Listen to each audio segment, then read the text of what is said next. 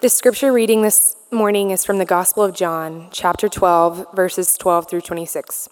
It can be found on page 899 in the Black Bibles. The next day, the large crowd that had come to the feast heard that Jesus was coming to Jerusalem. So they took branches of palm trees and went out to meet him, crying out, "Hosanna! Blessed is he who comes in the name of the Lord, even the King of Israel." And Jesus found a young donkey and sat on it, just as it is written, "Fear not, daughter of Zion. Behold, your king is coming, sitting on a donkey's colt." His disciples did not understand these things at first, but when Jesus was glorified, then they remembered that these things had been written about him and had been done to him. The crowd that had been with him when he called out Lazarus out of the tomb and raised him from the dead continued to bear witness. The reason why the crowd went to meet him was that they heard that he had done this sign. So the Pharisees said to one another, "You see that you are gaining nothing. Look, the world has gone after him." Now among those who went up to worship at the feast were some Greeks. So these came to Philip, who was from Bethsaida in Galilee, and asked him, "Sir, we wish to see Jesus." Philip went and told Andrew. Andrew and Philip went and told Jesus. And Jesus answered them, "The hour has come for the Son of Man to be glorified. Truly, truly, I say to you, unless a grain of wheat falls into the earth and dies, it remains alone. But if it dies, it bears much fruit. Whoever loves his life loses it, and whoever hates his life in this world will keep it for eternal life. If anyone serves me, he must follow me, and where I am, there will be my servant also. If anyone serves me, the Father will honor him." The word of the Lord. Thanks be to God. Thanks for reading, Francis. Welcome. As I said earlier, my name is John Trapp, one of the pastors here at Christ the King. It really is great to have all of you here with us. It has been a sweet day in many ways, having baptisms and new members. We've got kids coming for First Communion, but there's also bitterness that we have in our hearts today from this week. As I know you've already heard us refer to Covenant Presbyterian and everything that happened at that school and church this past week struck very close nerve for many of us. Covenant Presbyterian is a sister church in our denomination. We have former members of Christ the King who are now members there. There are people I can think of just earlier this month from that church who visit us often when they're in Houston. We have people on our staff and people in our church who are very close with folks on the staff and people who lost friends and family members this past weekend or this past Monday. I'm pretty shaken about it personally. I worshiped at Covenant for 4 years when I was at Vanderbilt University in college, and I worked there for a summer as the youth intern. And we are very grieved in many ways that this horrible kind of event that's been happening in our country has, for many of us, hit closer to home than it ever has before this week. And so we're left now with our grief, with our confusion, for many of us, maybe even anger or sadness, frustration. What do we do with all that? You may remember that there was a group of people who were feeling this same kind of way that we looked at just a couple weeks ago in John chapter 11. This was a group of people who were grieving at the tomb of someone that they loved, that they had lost, a man named Lazarus. And people from Lazarus' own family, Mary and Martha, had sent for Jesus, had asked for Jesus to come and to help. And Jesus had delayed in coming. He delayed for multiple days. And then when he finally does show back up, Mary and Martha separately go up to Jesus and they tell him, "Lord, if you had been here, my brother would not have died." They bring their complaint to Jesus. They bring maybe even their questions, you could say, to Jesus. Where were you? Why would you let this happen? And for many of us, this is the kind of question that we have had this week. Why, God? Why? I want you to see that God doesn't leave us with those questions. I also want you to see that he often responds to our questions and our demands in ways that we often don't anticipate. But he always responds because he's really, really good. And he shows us his goodness most clearly through his son, Jesus, who we need to see. As some of you have noticed, we've gone back to wearing robes. One of the reasons that I wanted to do that is because this robe, which was given to me at my ordination, has a little message cross-stitched in the collar. And it's a quote from the Greeks that we read here in this passage in John 12. It's simply, "Sir, we wish to see Jesus." And my mom cross-stitched that into the collar of my robe. And it's a reminder every single week that what we need to see is Jesus. And our good Father, we believe, has given us him so that we might know who God is. So let's come to him now and ask him to help us. Let's pray. Most holy, righteous, and sovereign King over all who we get to call our Father, we come to you now asking you to help us. In your grace, you have given us your word, and by your grace, you've given your Holy Spirit to help us rightly hear and understand your word. So we ask now for your help. Sir, we wish to see Jesus. Amen. Well, we are looking at this triumphal entry that occurs in Jerusalem at the beginning of Holy Week and Jesus' journey to the cross. And there's two things that I want you to see, 2 points to my outline this morning. First, there's a demand that's made, the demand. And second, the response. The demand and the response. All of this is happening in the wake of that story of Lazarus that I just referenced a second ago. And the story of Lazarus, in a lot of ways, is a picture of the story of the whole of the Old Testament, where God's people, the people whom God loves, cry out to God for help. There, you could say, is a demand. There's a demand and a need for a Savior. And all throughout the Old Testament story, there's a question of, is God going to supply the rescue that is demanded by his people? And it happens over and over throughout the Old Testament. Oftentimes it happens because of the people's disobedience. And there then is a demand for deliverance from some invading country or someone who is oppressing them, and God raises up deliverers over and over and over again. But sometimes there is a cry for deliverance that comes from people like David, who is just hiding in a cave because someone wants to kill him.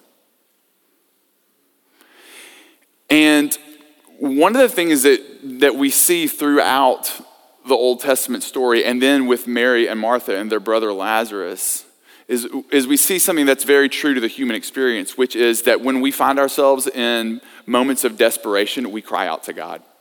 Even people who don't believe in God, in moments of desperation, will cry out to him.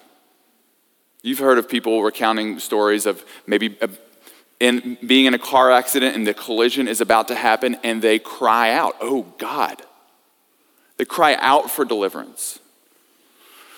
Maybe you've heard soldiers recount being in a foxhole and the battle really beginning to heat up. And men who've maybe never believed in God, never prayed to God, begin crying out to God for deliverance.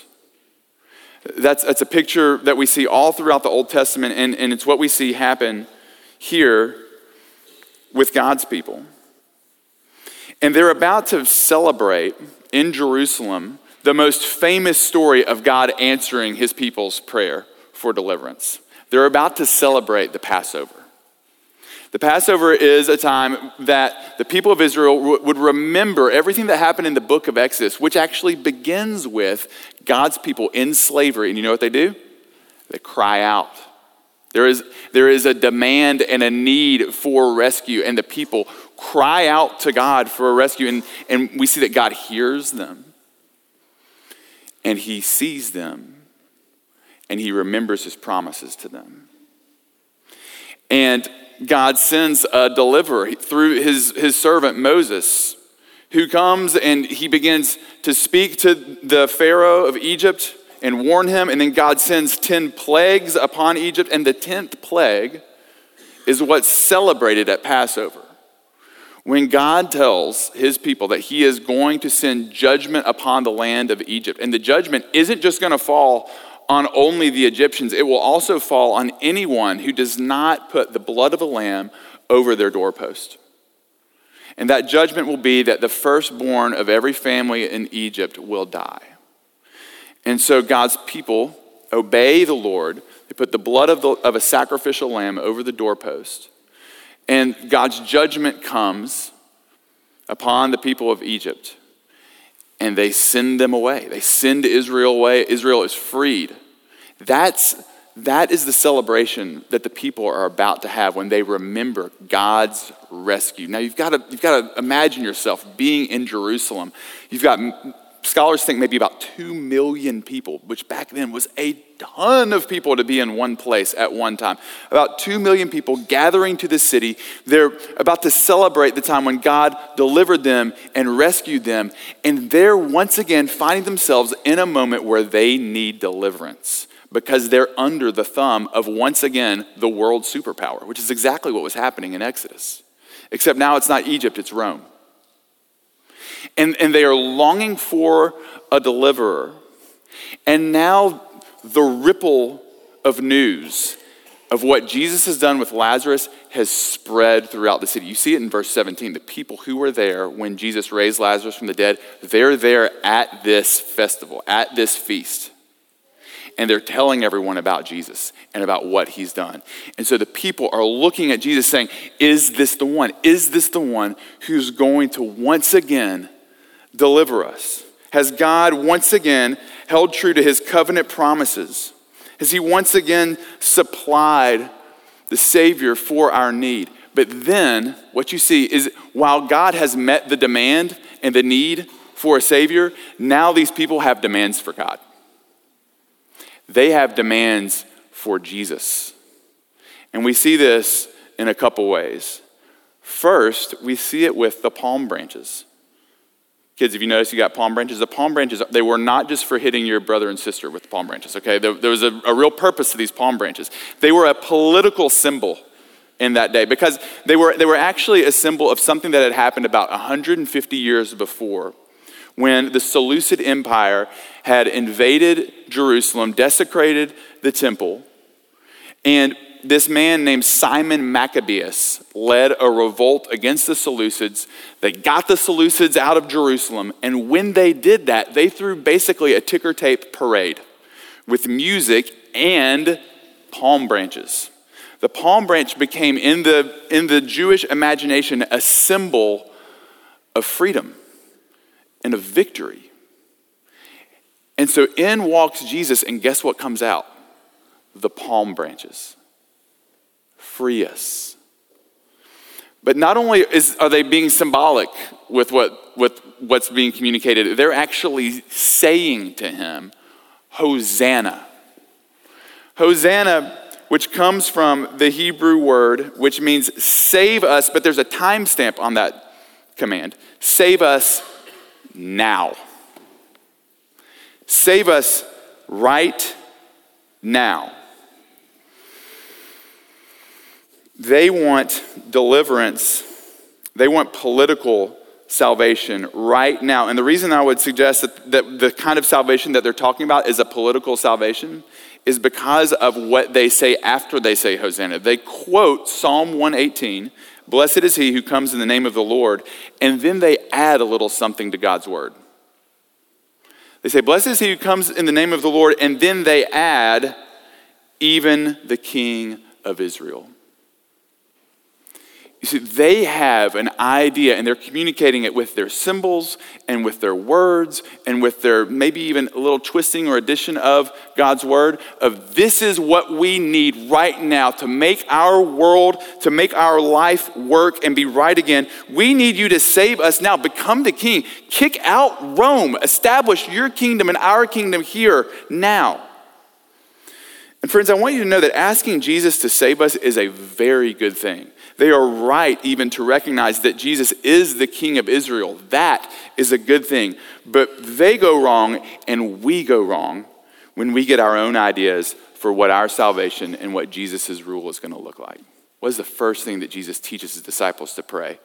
Thy kingdom come, thy will be done.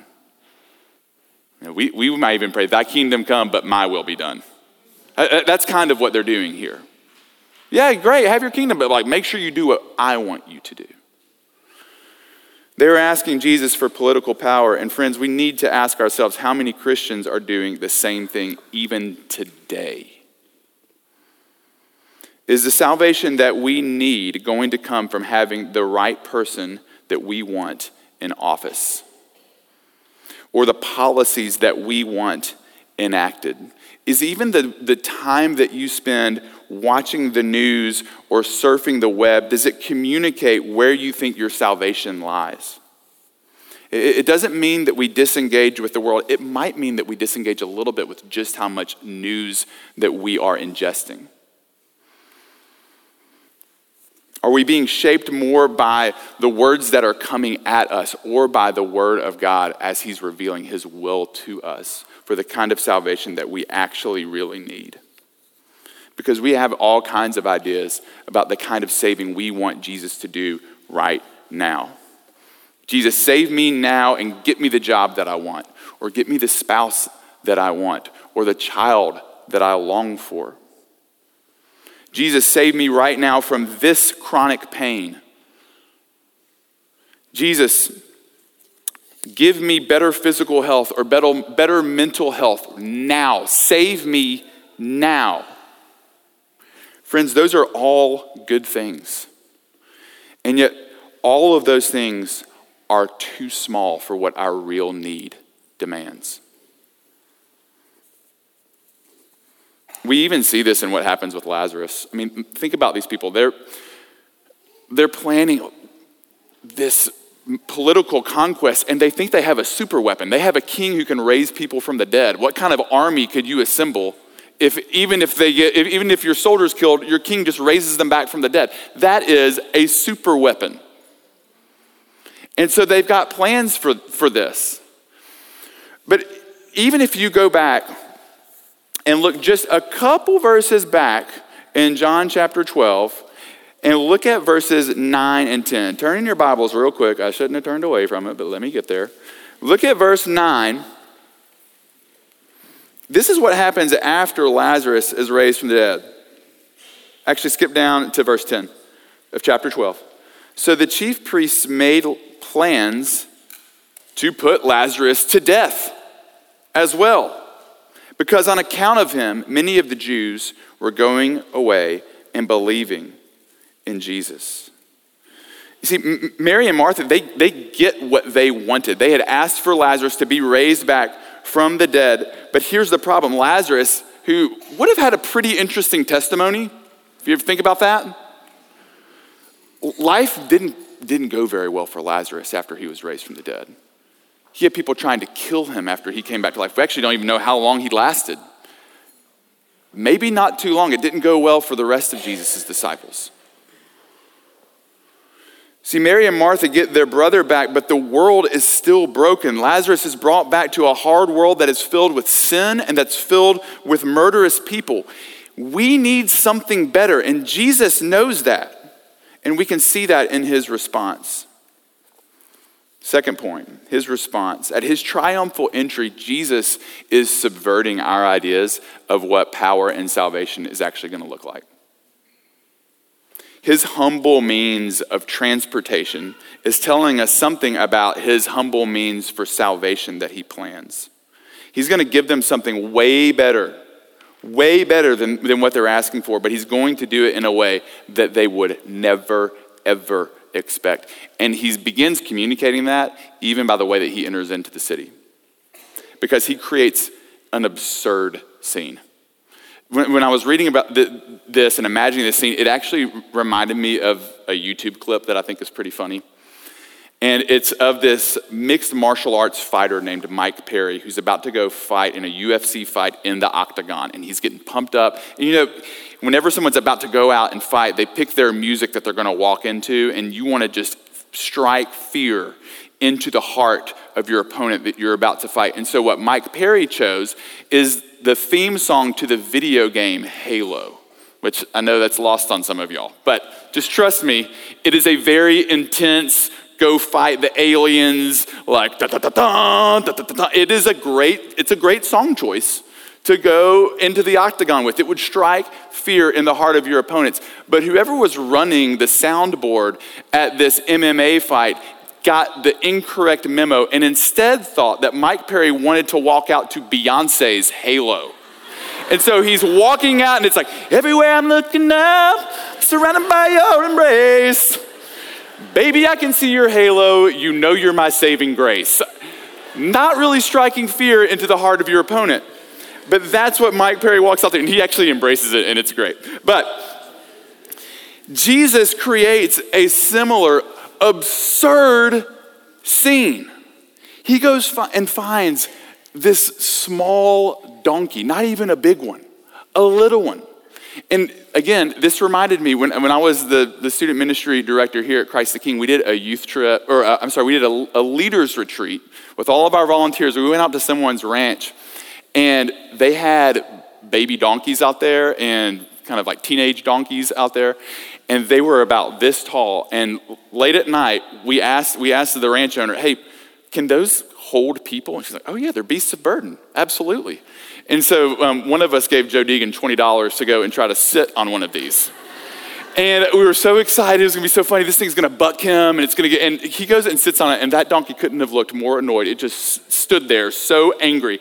I laughed so hard I almost threw up. It was the funniest thing I've ever seen in my life. But he looked absurd on the back of this tiny donkey.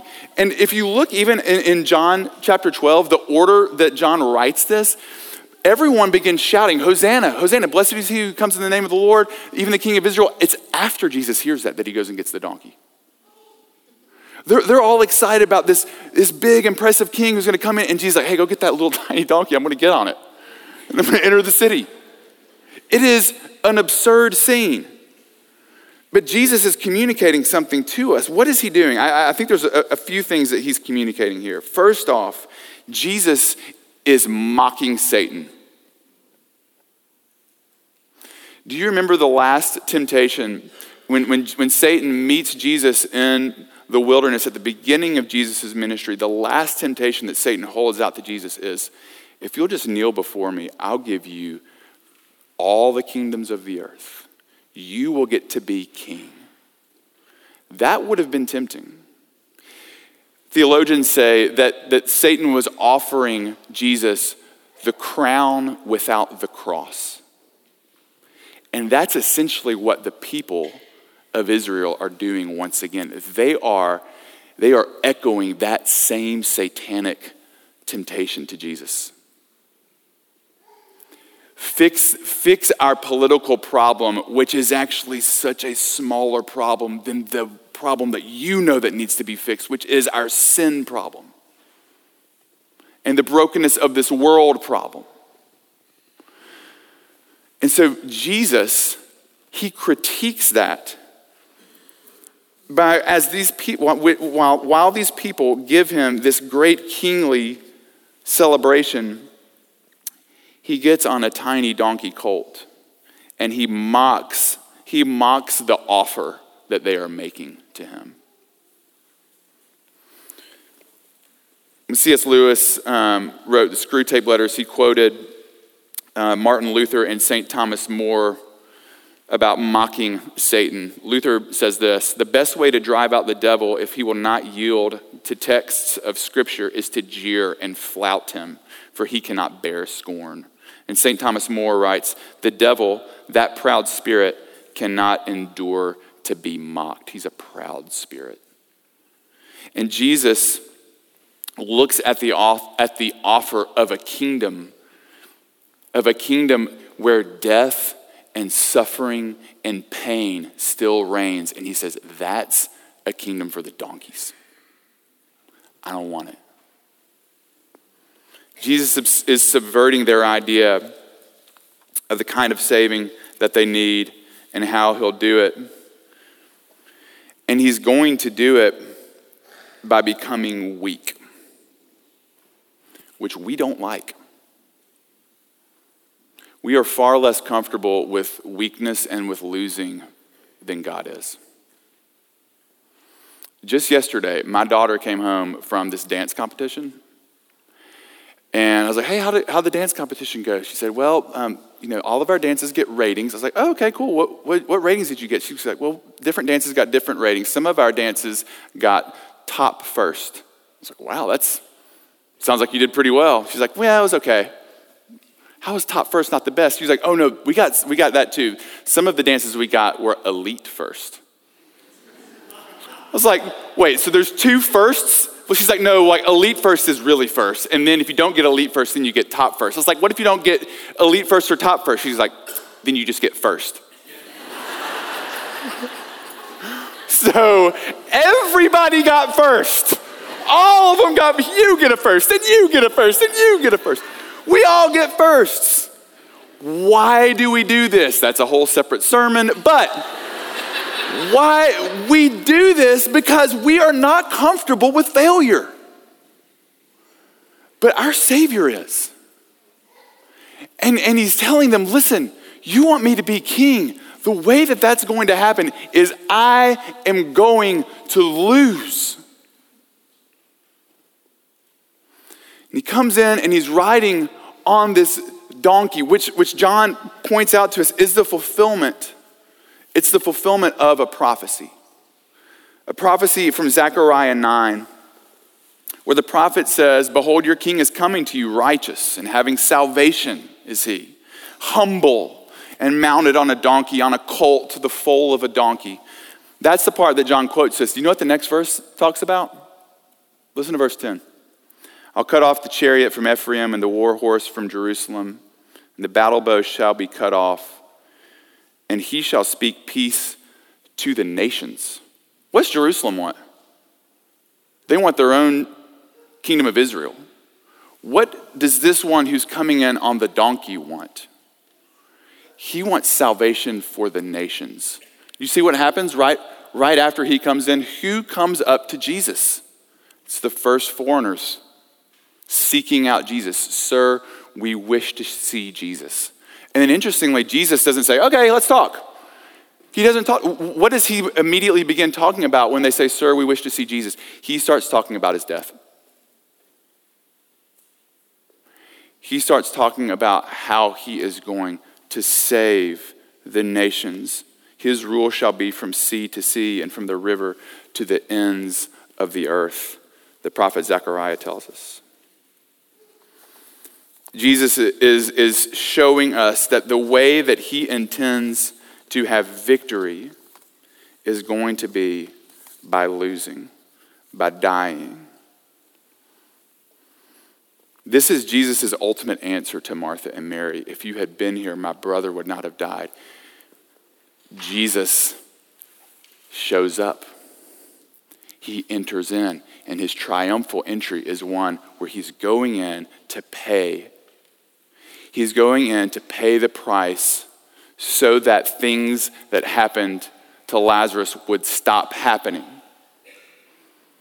So that the kind of things that happened in Nashville on Monday morning would one day stop happening. He goes in to pay the price for that. He understands what it's like to suffer in that kind of way.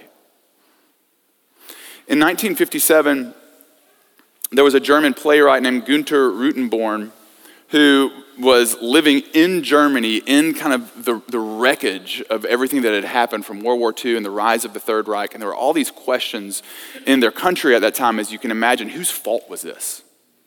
Why did we let this happen?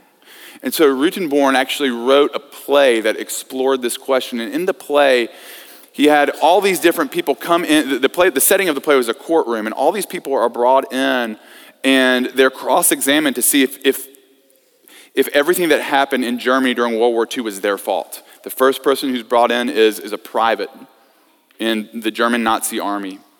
And he's cross-examined, and it's discovered that, well, there were authorities over him telling him to do what he did. And the rest of the play is just going further and further up the chain of command to his commander, and then eventually to Adolf Hitler. But it doesn't stop there, because eventually in Rutenborn's play, the person who's brought in and is put in the seat of the defense is God. God had authority. God is in control of all things. And in Rutenborn's play, the judge sentences God for all that has happened in World War II. And he says that God must become a man. He must become a Jew and a wanderer on the earth. He must become homeless and hungry and live as a despised Jew. He must die the death at the hands of a world power that puts him through the mockery of an unfair trial, and he must suffer a horrific death. Friends, there is no other God like Jesus Christ. He was not guilty for the atrocities that have happened in this world. And he welcomes us to trust him that while he can stop them, and while he has not yet fully put an end to all of our suffering and all of our pain, he has demonstrated that he is fully invested with his very body and blood to purchase the redemption of sinners who have brought the atrocities of our world into our life, who have broken his shalom. He has purchased their redemption with his body and with his blood and with his perfect righteous life lived on their behalf, and he gives it to anyone who would look to him in faith and call out to Jesus, save me. Lord, save me. Hosanna, save me now. Not with the kind of salvation that I think that I need, but the salvation that you know that I need. Let your will be done. Save me.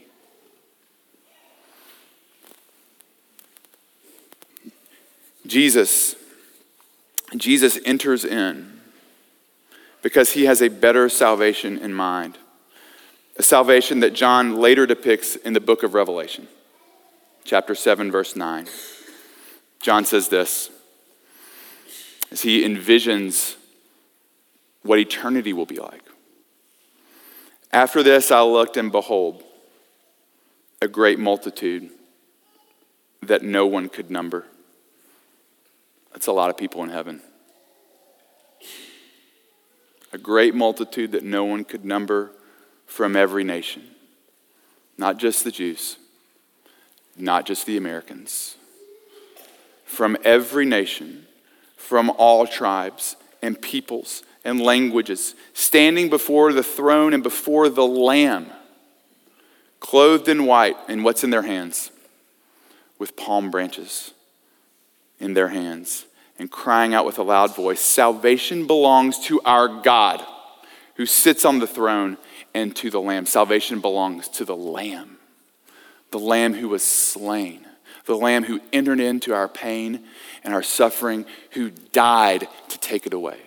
Salvation belongs to him who sits on the throne.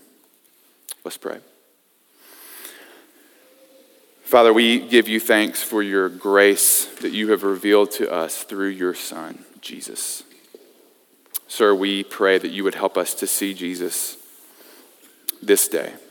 And we ask all this in his name. Amen.